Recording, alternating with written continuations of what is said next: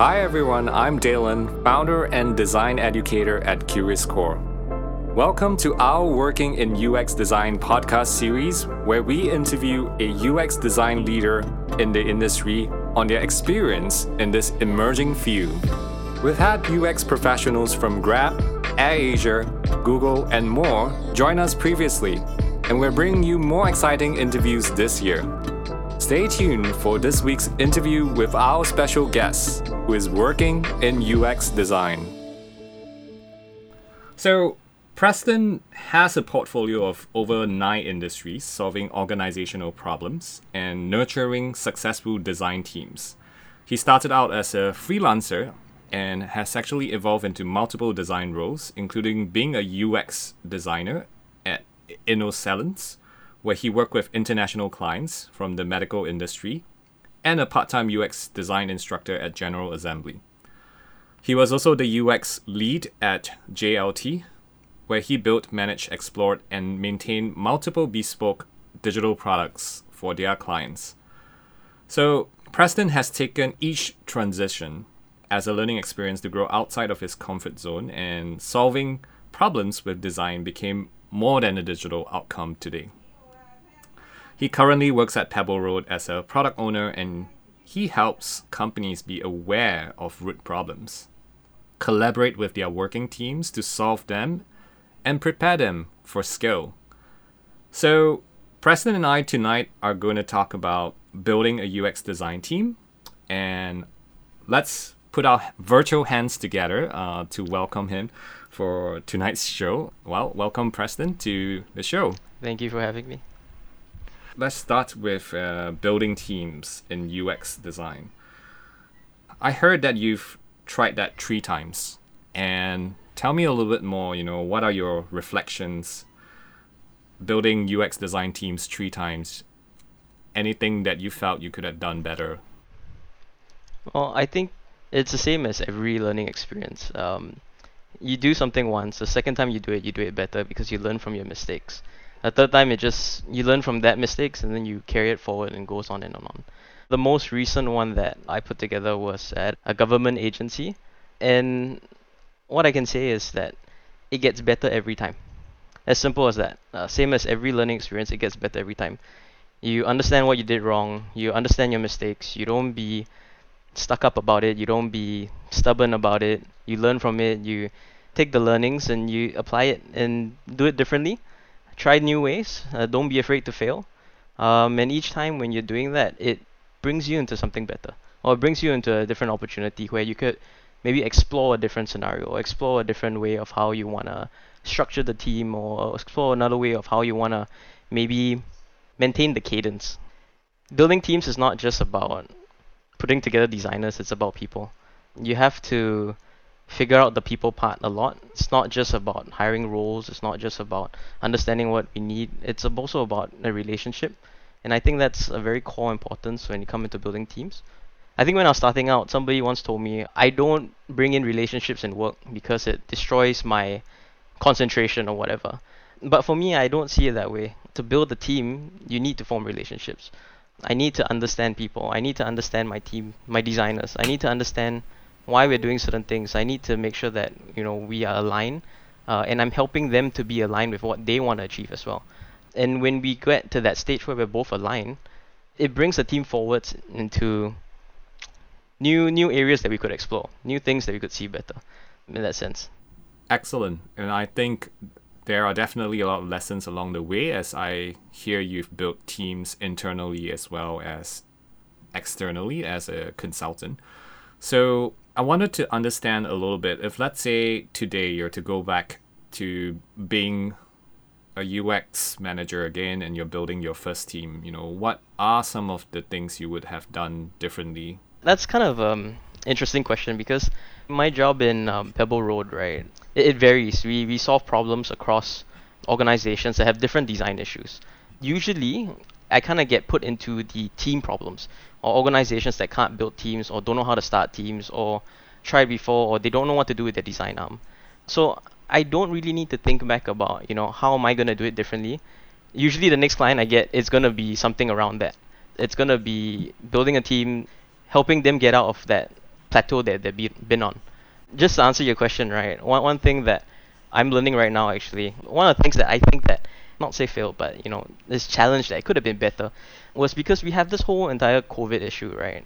And I think something interesting was that for this client, this particular client, I'm supposed to be flying over to Thailand and build their team from there, understand their people, understand the culture, start the team from scratch, have formed that relationship with the people, the existing designers that were there. And I think one thing that I want to try and figure out how to do better is, if working remotely is going to be such a norm in the future, how do I build teams remotely in a better context? Because one of the excuses that I'm giving right now is that it couldn't have been better because I was working remote. How do I form a relationship with somebody from a different culture, sitting across another screen, and build a team in Singapore when that person's in Thailand, or that people is in Thailand? How can I do that better? And I think that's something that I want to try and figure out. I'm trying to salvage what we have right now. I think it went okay, but I think it could have been way better. And that's definitely one thing I want to try to figure out next. And what are some of the early successes that maybe you have discovered, or maybe some of the more effective tactics or strategies you may have encountered about building remote teams? Okay, so I would say that this is my first remote team. I've never built a remote team before. I've always been building physical teams. I think one of my strengths is forming relationships. And that really helps in building teams because I get to understand them, they get to understand me. We get to form a connection and a bond that... Okay, I'll give you an example. I used to play paintball. They call it speedball in Singapore. It's basically a 5-man sport. And as a 5-man team, we train every weekend to understand each of our roles. So we have a front row, back row, middle row, and because we all have different roles, and we've been training every single week, there's a synchronization that you know what the person behind you is going to do, what the middle guy is going to do, what the front guy is going to do. Same thing for design teams. Because you're there, we meet each day, we understand their culture, we understand the way how they respond to things, we understand the way how they speak. There's a sense of prediction in that sense, a sense of family, I would say, I guess, teamwork, that psyche is there, that we would know how to handle things differently. And I think what kind of disrupted that was that when we went remote, that whole entire structure, that whole entire way of how I used to do things changed. And that was the tricky part, So I'm trying to figure out now, it's like, how do I get that same emotion, that same connection, but remote? And I think that's a very challenging piece that moving forward, I think maybe a lot of companies will have to face, because it seems like we're going to be doing this for a while. Even my company, we're not going back to the office anymore. It's 100% work from home. So, it's interesting. Yeah, that brings about a lot of issues, as you mentioned. While people are working remote, everyone's trying to grow. Maybe let's start with in the past, right? You've built 3 teams, you've done it physically.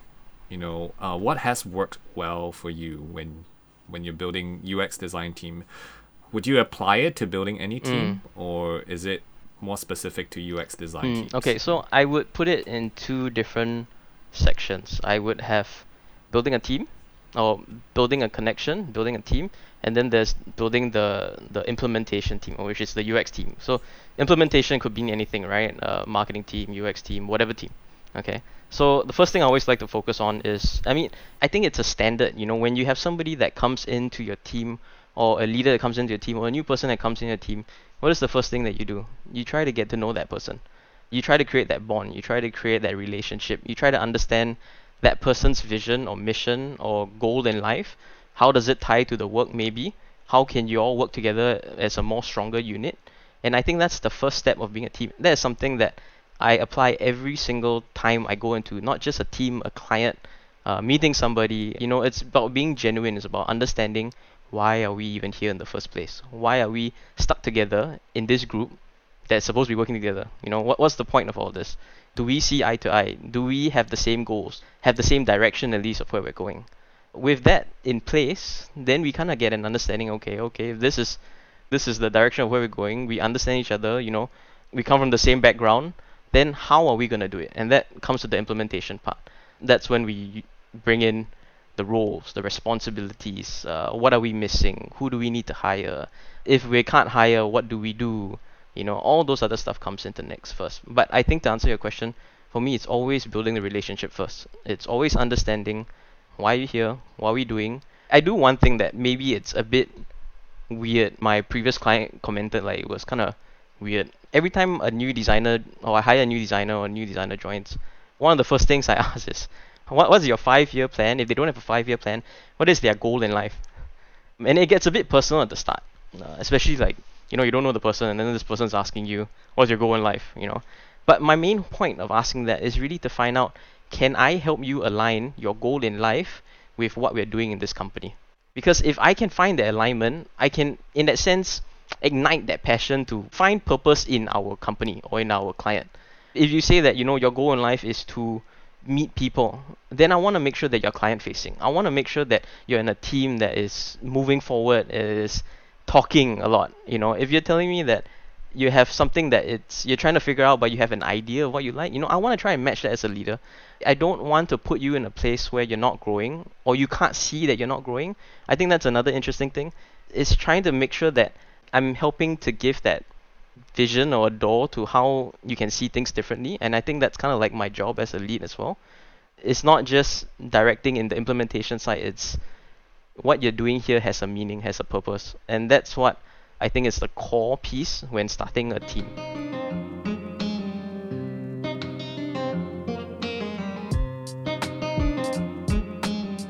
That's a really good point, and I think it's so important to start with the why, right? Which is essentially what you're doing. You're trying to align their why with the organization's why.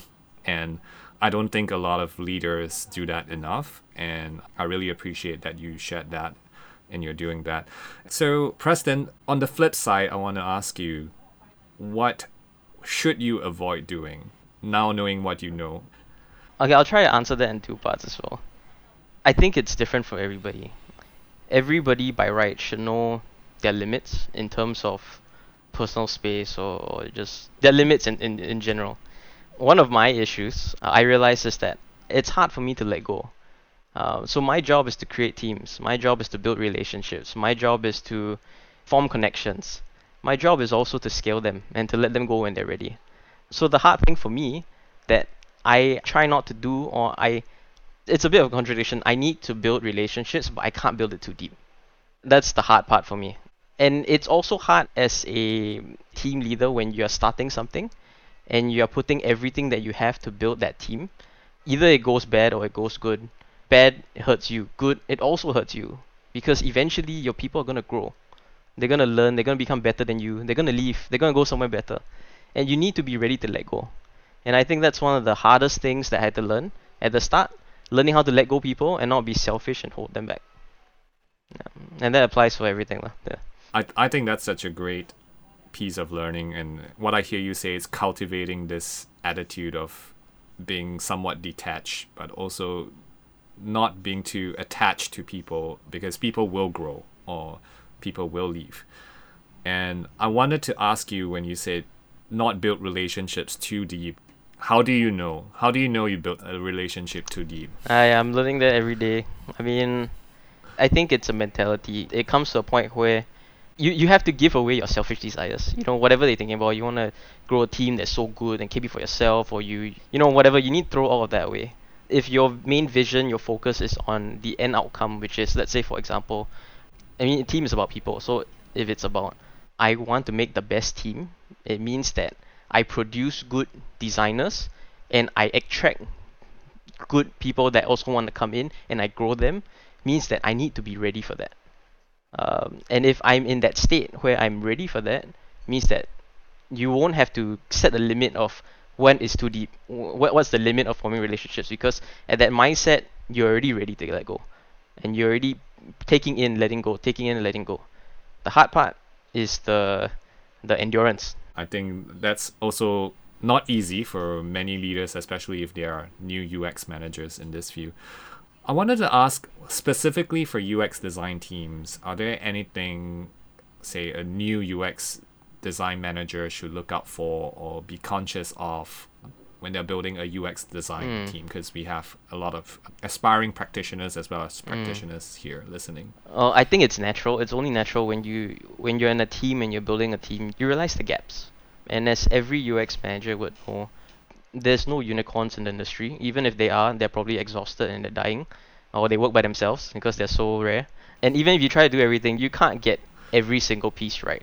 I used to be a unicorn like back when I was a designer as well. You can never do everything perfect, okay? And it will come to a point where you start learning that everybody has a particular role that they have to play. Everybody has a core strength. Of course, they should know everything, but everybody has a core strength. And usually what I like to do is I like to build my teams around multiple core strengths. First of all, I thought one of the main things I like to do is identify the gaps. In a team, in an organization, for whether or not it's organization maturity or it's going to be team maturity, what am I looking for? So as a UX manager, let's say we look at a team perspective, the people that I have, what are they good at? What are their strengths? Maybe I have a designer that's really good in visual representation, visual arts, or there's a visual eye, and maybe his passion's also in the visual eye, in the visuals. So maybe I'll categorize him as a UI designer. I have another person that's looking at always wanting to solve problems, always wanted to figure out how do I ideate, how do I solve that. And then I'll put that under another category, and then I'll form a whole bunch of categories and realize, okay, I'm missing pieces, and usually it's around the area of research or testing or analysis. But nowadays it's actually the opposite. It's we have more researchers and analysis, but then less people that actually want to solve the problem. So it really depends. And then once you have that structure of your people, their strengths, their core skill sets, then you'll notice the gaps. And that's who you start hiring. That's who you start looking for. And that's usually something that I do. Just identifying team maturity, identifying design maturity in the team. Yeah. Yeah, I think I love that analogy that you brought in about it's almost like building a puzzle, right? And you are finding like everyone is a different piece in that jigsaw puzzle you're trying to build, and you're trying to make your team as well-rounded as possible. I think that's so on point.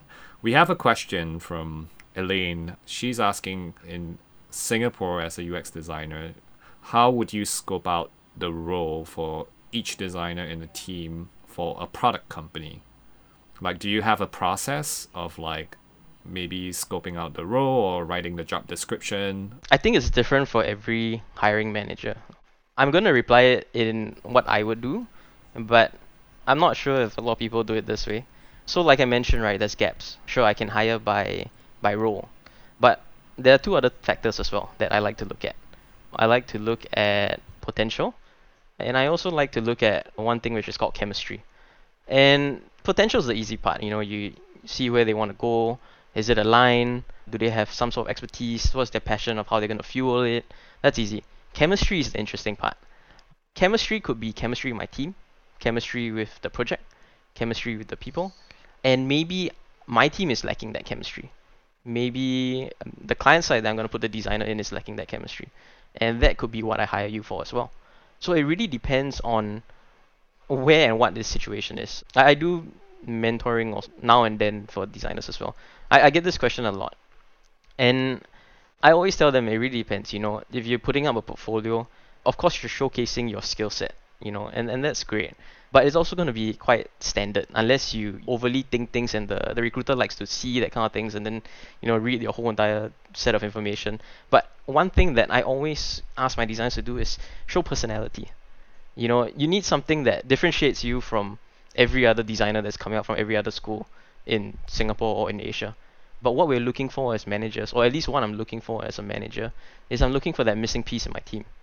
Not just in terms of skill set, I'm looking for somebody that's going to maybe call everybody out for lunch, the glue that holds people together. Maybe somebody that's going to help another designer branch out more or explore more because of your certain skill set that's complementary. Maybe I'm looking for somebody that's feisty to bring fire into the team. There's so many things, and your personality is the one that shows that. The way how you would approach design, the way how you approach problems will be the one that shows that. And going back to the question, right? Highlight yourself. You're unique, okay? And good hiring managers know how to spot good people. When we say recruiters spot good people, it's literally we want you. I mean, we want your skills as well, but we're looking at you. You are the factor. If you're a shitty person and you keep every job you get fired or you leave because of whatever, then and you don't get the job, maybe it's because it's you. It's not your skill set. You could be amazing. I've interviewed amazing designers and had really shitty attitudes toward things, and there's no way I'm going to bring them to my team because I don't want the rest of them to behave like that. It's just stuff like that. It's chemistry.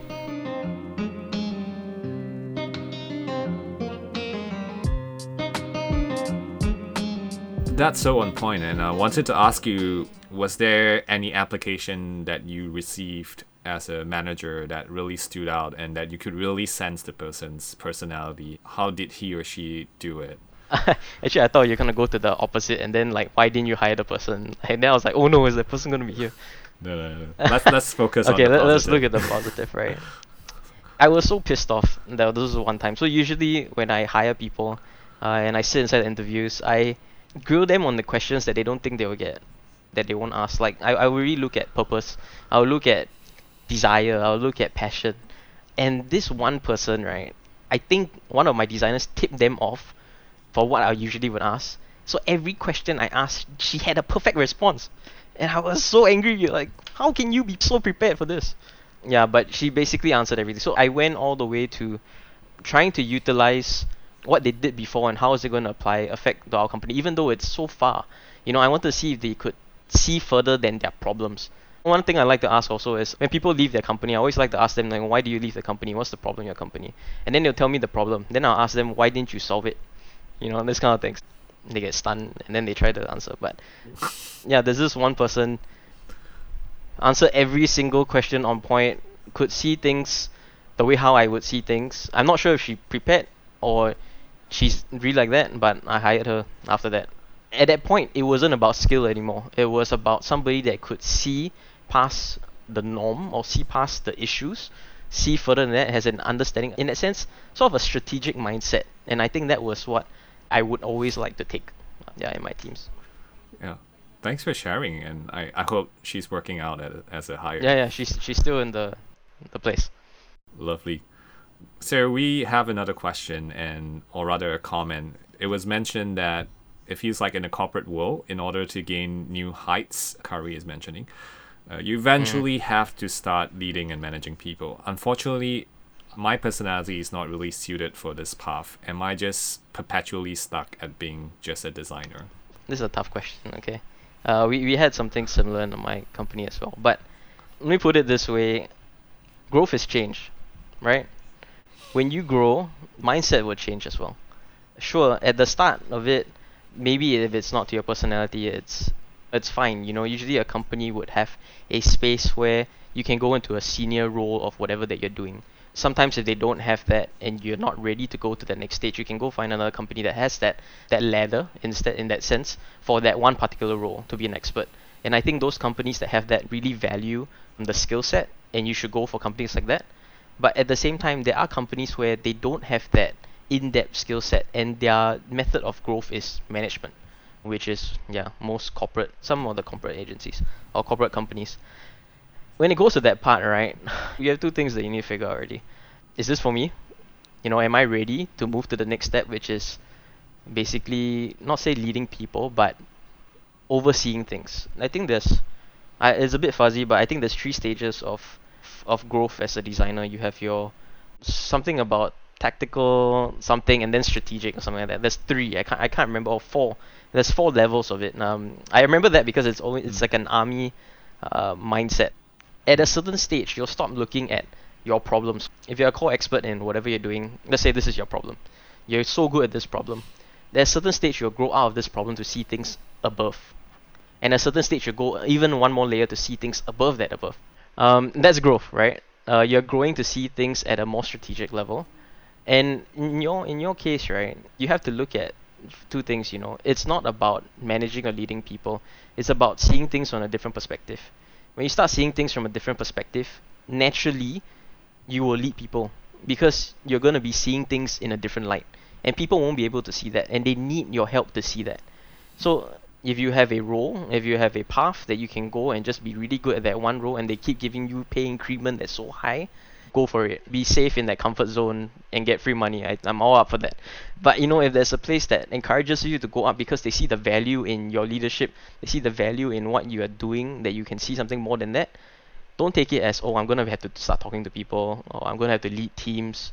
Take it as people rely on me. My company relies on me to see things in a different way. How can I contribute that? And then slowly try to figure out, okay, there's one piece. Let's say you're really confident that, okay, company values me. Then I need to look at the personality piece, or the people piece. How do I start talking to people one-on-one?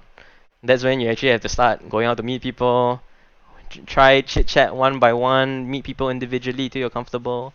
And you don't have to be like large scale people like Daylon or me that's sitting in front of random people and talking to a whole bunch of people. Just do it individually, one by one. You know, even for me, I don't like conferences. I don't like all these large talks. I would rather have one-on-one conversations because I feel it's more genuine and all that. Are you an introvert, Preston? I think I grew into one. When I was younger, I was extrovert, but that's a different story because I was homeschooled and everything, so everything stacks up.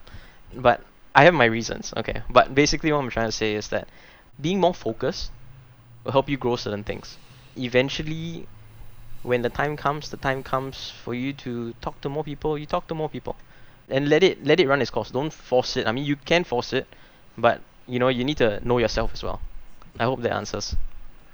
Yeah, I like that analogy because I think there are leaders who are sort of asked to lead during certain circumstances, and because you're just the obvious choice, or it's also because you're the most qualified person, so you're asked to take on that leadership role. So I think there are so many different leadership styles, and as Preston mentioned, it doesn't have to be like a leader from the front kind of leadership. It can be a very soft and supportive kind of leadership style, as I'm hearing from Preston.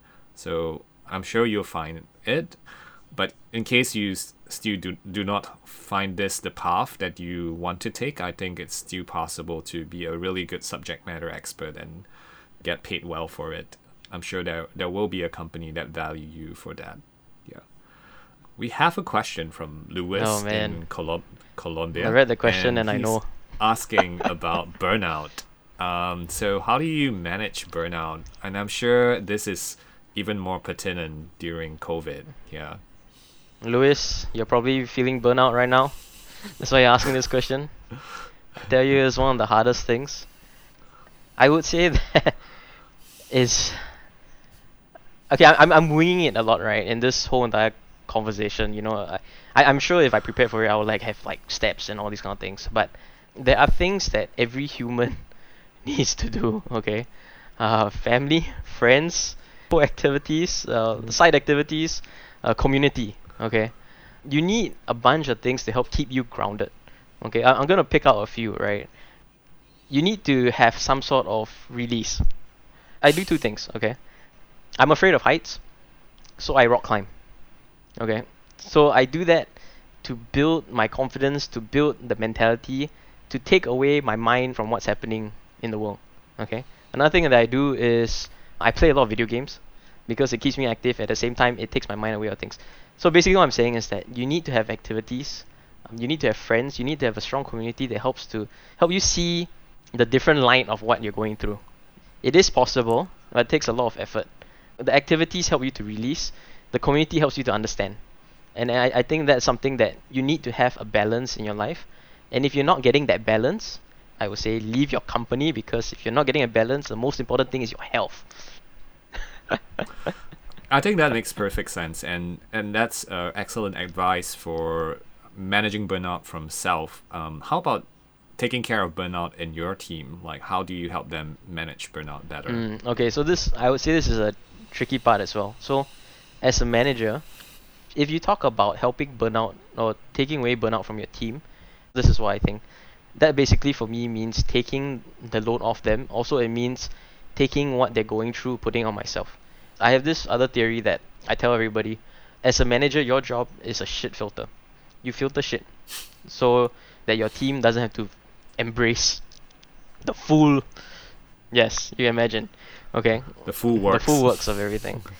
So I would say that taking certain things that you know that you can do to help push the team forward, or to take away certain things that are aggravating them at certain areas. As a leader, you should know. Okay, you should know when your team is getting burned out. You should know what triggers them. And as a leader, also your job is to try and mitigate it in that sense.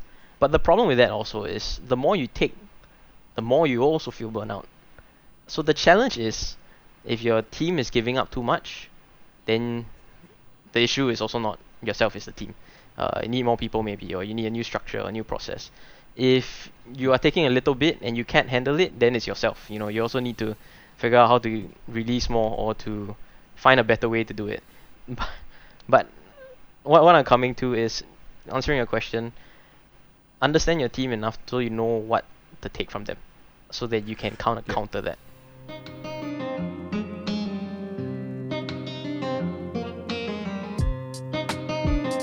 Yeah, and I think that's relevant because as middle managers, we also tend to put a lot on ourselves. And I was wondering, is it part of your practice to also like share your burden or share the problems with your team? And if so, like how do you do it? I'm gonna put it this way. I think the good thing about my personality is that I'm able to put things in a fun, non-serious but serious manner. I can downplay a lot of heavy things, and I think that's kind of maybe I don't know, something that I have. Okay, everybody has different things, right? I think this is one of maybe my strengths. Like I'm able to downplay things in a good way.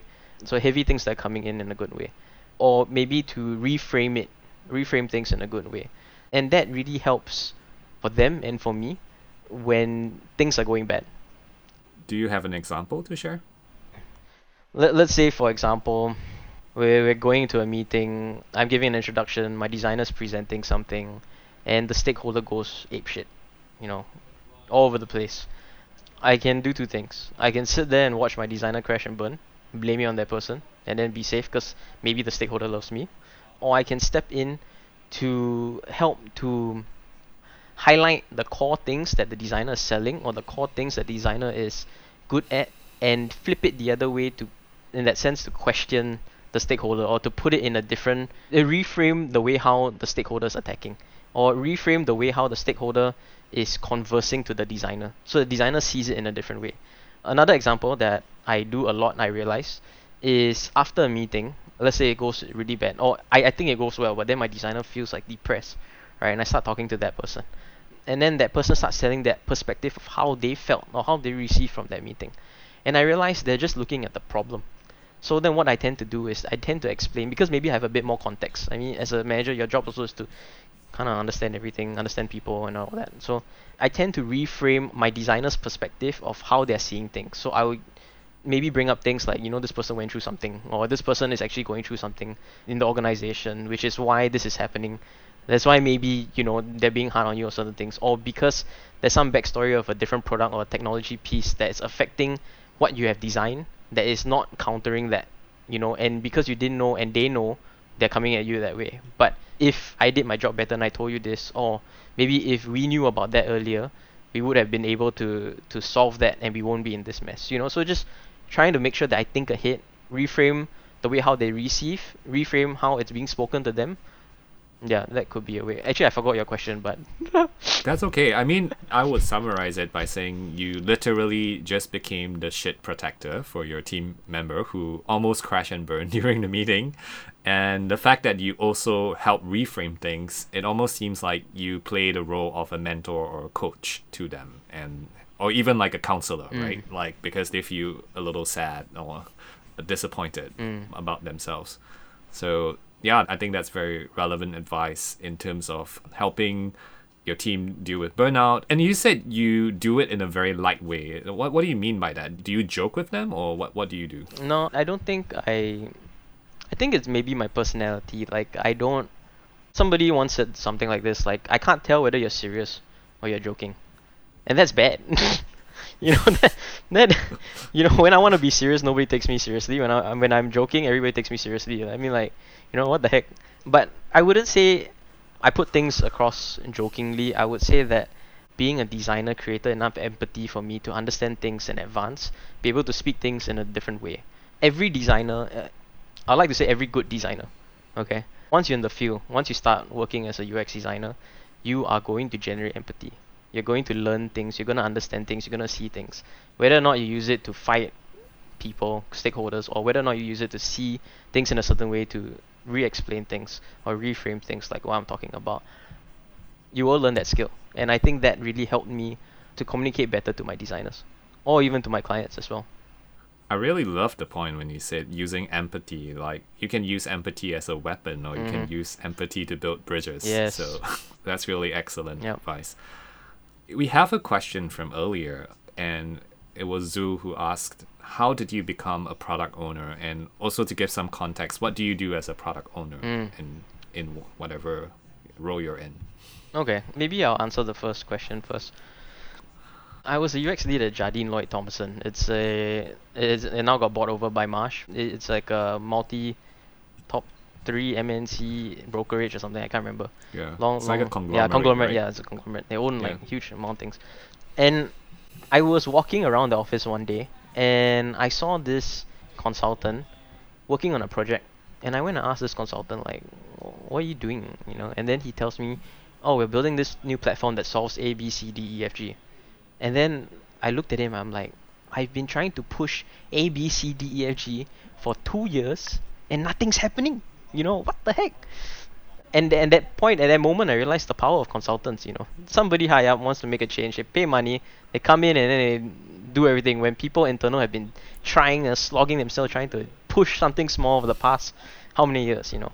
And that moment on, I was like, okay, you know, I'm going to start my own thing, I'm going to do my own thing. You know, I'm going to be a consultant and I'm going to tell companies what to do, you know. And as I was doing that, there's a bit of funny story. I wanted to hire designers to start up this mini agency to start doing this, and in the end I kind of got poached in that sense. I went to my company PebbleRoad, wanted to hire people there, wanted to get to know the good people, then take them over.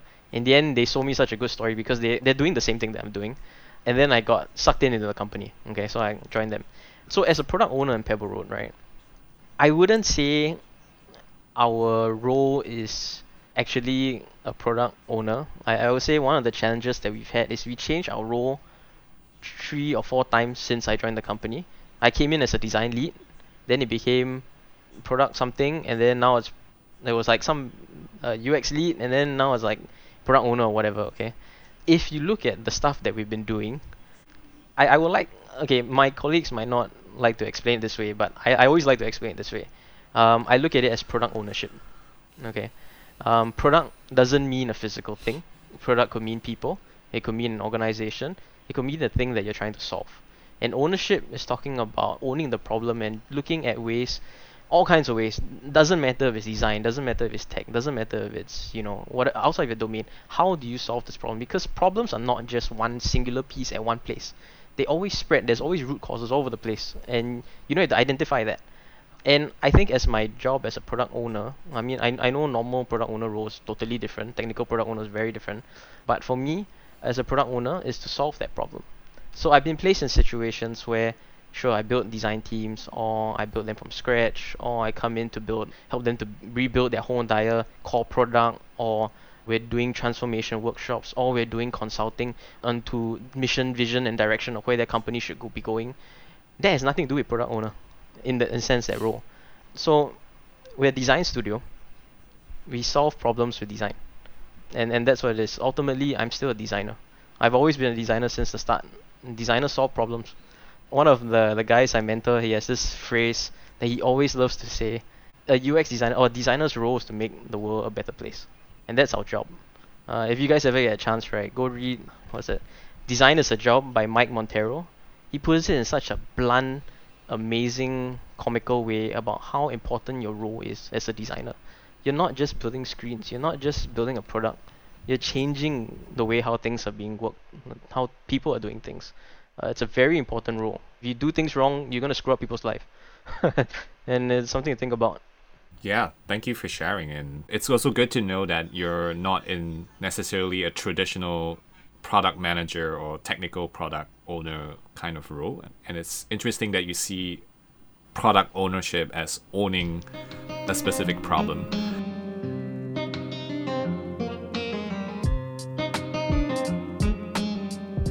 So yeah, it's definitely one of the key traits, and it's important. I was just wondering, based on the work that you do, and that's the saying over here, right? Product owner, one of the things they do is herd cats in the organization. And you're a cat owner yourself. Yeah. How does it feel like? Does it feel like herding cats, or how would you describe product ownership? There's sometimes it feels like it's babysitting. It's not just herding. but I think that's a bit negative. I really like the term mentoring, and I think over here at PebbleRoad, one of the things that we always mention is we want to inspire. That's something that differentiates us from our competitors. We're not just herding you to the right direction or mentoring you even, although that is one of our core pieces. We're making sure that you're ready before we even leave. But we also want to inspire you. We want to make sure that whatever that we're doing, the ideas that we're bringing in, the way how we're doing things, it ignites you to go, hey, we can do this. And I think that's what it feels like for me, or for us at least. Wonderful. Thank you for sharing. No problem. And we have one of the last questions tonight, and I think it's also from a new UXer, Machen. And she's asking, what's one key advice to a person who is starting out in his or her career you would give to your new hire? Yeah. So usually, right, when people ask me that, and then I'm going to ask them a few other questions to kind of understand which direction they're going to. Then the response will be much better or whatever. It revolves around a few things, right? Like I mentioned before, your portfolio is key. It's a basic. You have to showcase your skills, right? That's a given. Then the other thing I brought up is your personality. But how do you even show your personality when you haven't even started the interview? So that's for later. The core thing in the middle is your drive. I always have people coming up to me and saying like, oh, can you mentor me, or can you help me with whatever.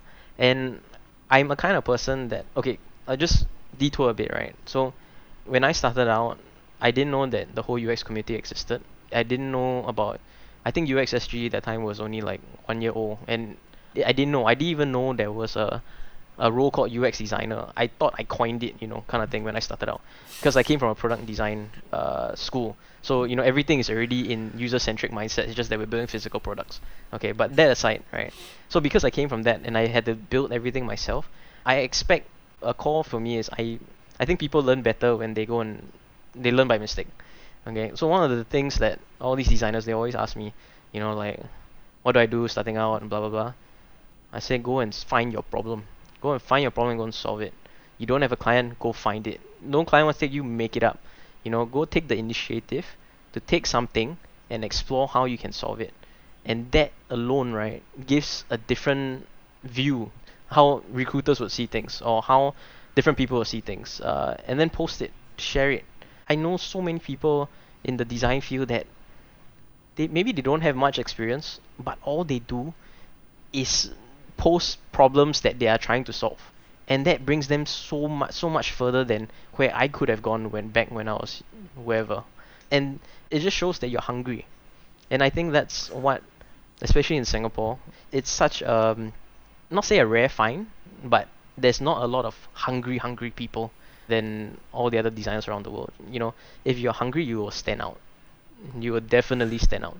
It almost feels like, as you mentioned, this mindset of ownership, right? It almost feels like having this mindset of ownership. And yeah, it almost feels like product ownership is like a state of mind, or being a successful UX designer is a state of mind. Agree or disagree? I would put it this way also. Like, I tried to give the 3 maturities of a designer or whatever, and I forgot, right? At the end of it, it's always strategic. Okay, because you see things in a different light. Your goal as a designer in the end, let's just put it this way, you want to make the world a better place. You're going to build something to make the world a better place. Your end game is what drives you. If you don't own that end game, if you don't own what you're going to do there, you're never going to solve that end problem, because you're just going to be building a thing. I'm putting it bluntly, but that's what a product designer, a generic product designer, what a product designer does is, they just go and build that one thing, design. I don't care about anything else, I just design. But when you own it, means that you see what the outcome is going to be. You see the vision of where it's going to go. That's where you look at things differently. And these people that are driving this, they own the problem. They see the problem and they really want to see how they can change it and look at a whole new perspective.